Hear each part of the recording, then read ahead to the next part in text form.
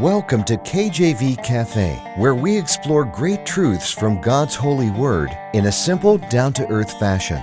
Romans 10:17 shows us where faith comes from. So then faith cometh by hearing, and hearing by the word of God. Let's grow our faith together in the cafe today. Our program is hosted by Pastor Clark Covington and brought to you by Heartland Ministries. Grab your Bible and a hot cup of coffee or tea, and join us now as we explore God's holy word. Welcome to the cafe today. Today we are talking about the downfall of King Solomon, the wisest man to ever live, David's son, the builder of the great temple of God, one of the temples of God, amen, Solomon's temple. And we're in 1 Kings chapter 11, and this is dealing with the downfall of Solomon. And I'm kind of getting right to it because there's a lot of scripture here. But King Solomon loved many strange women, together with the daughter of Pharaoh, women of the Moabites and the Ammonites and the Edomites and the Zidonians and the Hittites, of the nations concerning which the Lord said unto the children of Israel, Ye shall not go in them, neither shall they come in unto you, for surely they will turn away your heart after their gods. Solomon clave unto these in love. And he had 700 wives, princesses, and 300 concubines, and his wives turned away his heart. For it came to pass when Solomon was old that his wives turned away his heart after other gods, and his heart was not perfect with the Lord his God, as was the heart of David his father. For Solomon went after Asheroth, the goddess of the Zidonians, and after Milcom, the abomination of the Amorites. And Solomon did evil in the sight of the Lord, and went not fully after the Lord, as David his father. Then Solomon built a high place for Chemosh, the abomination of Moab, in the hill that is before Jerusalem, and for Molech, the abomination of the children of Ammon. And likewise did he for all his strange wives, which burnt incense and sacrificed unto their gods. And the Lord was angry with Solomon, because his heart was turned from the Lord God of Israel, which had appeared unto him twice, and had commanded him concerning this thing, that he should not go after other gods. But he kept not that which the Lord commanded. Wherefore the Lord said unto Solomon, Forasmuch as this is done of thee, and thou hast not kept my covenant and my statutes, which I have commanded thee, I will surely rend the kingdom from thee, and will give it to thy servant. Okay, let's take a step back here and look at this, because this still grieves me to this day to read this. I love Solomon. I love reading 1 Kings. I love the idea that Solomon asked God for wisdom. I never thought to ask God for wisdom until I read 1 Kings and understood who Solomon was. I just thought, okay, God gave me the brain he gave me, and that'll be it. And as I read 1 Kings and I saw how Solomon was so humble in that he asked God, well, God, I don't know how to lead these people. I don't know what to do, but you do. Will you give me wisdom? And it pleased the Lord. And ever since then, I try to ask God for wisdom often. And I see the fruit of that in my own life. Not that I'm incredibly wise by any means, but just that God's provision, his protection, decision-making, understanding that his ways are not the world's ways, all of those things come from godly wisdom and discernment. And so I see Solomon as such a strong biblical character, and he's so wise. And as you go through 1 Kings, you get in there the end of David's reign in 1 Kings 1, and Solomon kind of coming up through the ranks in 2 and 3, and he's going to build the temple, and he builds this beautiful temple to the Lord, and he has his own house, which is also beautiful, and he is doing great things and honoring God. He even almost preaches a sermon there in 1 Kings to God himself and in front of all the people, and he's praising God, and he's offering these great sacrifices, and he's just growing in the Lord, and there's great fellowship there. And you start to notice a progression leading up to 1 Kings 11, because you start seeing that Solomon, he may have had a little bit of idle time. It looks like there was peace all around him. And you've got, Solomon finishing the temple. That's this big milestone. And he's got Pharaoh's daughter and so forth as his wife. The Queen of Sheba comes and is just praising him and is giving him gifts and so forth. And there's kind of all of this excess, right? He's got this big navy. the Bible speaks to, and he's got all of these great imports, which I can't even imagine how valuable they were, and the Navy would be bringing him in, and everyone's bringing him gifts, and you start reading this, and you start thinking, you know what, it'd be pretty easy, even for the wisest man in the world, to kind of become intoxicated with this life and become comfortable and become self-reliant and become in love with the things of this world. And, you just see it leading up to 1 Kings 11. And then you get to our text scripture in 1 Kings 11, and you see it starts with but, a capital B, but. But King Solomon loved many strange women. And so despite all of these blessings, despite all of this richness that God had bestowed upon King Solomon, and giving him the honor of building him a temple, and despite the fact that the Lord had spoken to Solomon and told him, look, if you'll follow me, right, if you'll live by my statutes, then you will do fine, and you'll be you and your line will be on the throne forever. But I will take this away if you don't obey me. And so we see here, that God wasn't kidding when he made that remark. Let's look at 1 Kings 9. And it came to pass when Solomon had finished the building of the house of the Lord and the king's house, and all Solomon's desire which he was pleased to do, that the Lord appeared to Solomon the second time, as he appeared unto him at Gibeon. And remember, Gibeon is where the Lord appeared unto Solomon after those 1,000 sacrifices, and Solomon asked for wisdom. Okay, so now here's the second time. The Lord appears to him after he's done everything that he had put on his heart to do. In verse 3 of 1 Kings 9, and the Lord said unto him, I have heard thy prayer and thy supplication that thou hast made before me. I have hallowed this house which thou hast built, to put my name there forever, and mine eyes and my heart shall be there perpetually. And if thou wilt walk before me, as David thy father walked, in integrity of heart and in uprightness, to do according to all that I have commanded thee, and will keep my statutes and my judgments, then I will establish the throne of my kingdom upon Israel forever, as I promised to David thy father, saying, there shall not fail thee a man upon the throne of Israel.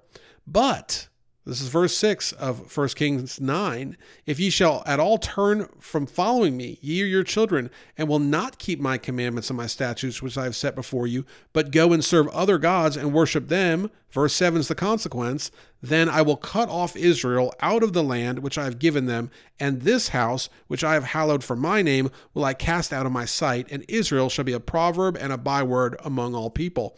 And he goes on, God, the Lord goes on, telling Solomon what will happen. Now, why would God give Solomon this warning? I mean, think about it. Solomon is being very blessed. He's built the temple. He's done everything is going great. God's giving him this warning because God can see the future. God has foreknowledge. There's nothing that is beyond God. God understands past, present, and future. He transcends time as we know it. So God is telling Solomon, basically forecasting what's going to happen. And what is Solomon to do? Is he to obey the Lord? Well, you would think so. But again, go back to this idea of being intoxicated with, because right after the Lord speaks to him, the Queen of Sheba comes and is just so impressed and gives him gifts and everything is going good. And then we get to 1 Kings 11 when things are not good. And he gets together with these foreign women. Women of the Moabites, the Ammonites, the Edomites, the Zidonians, and the Hittites.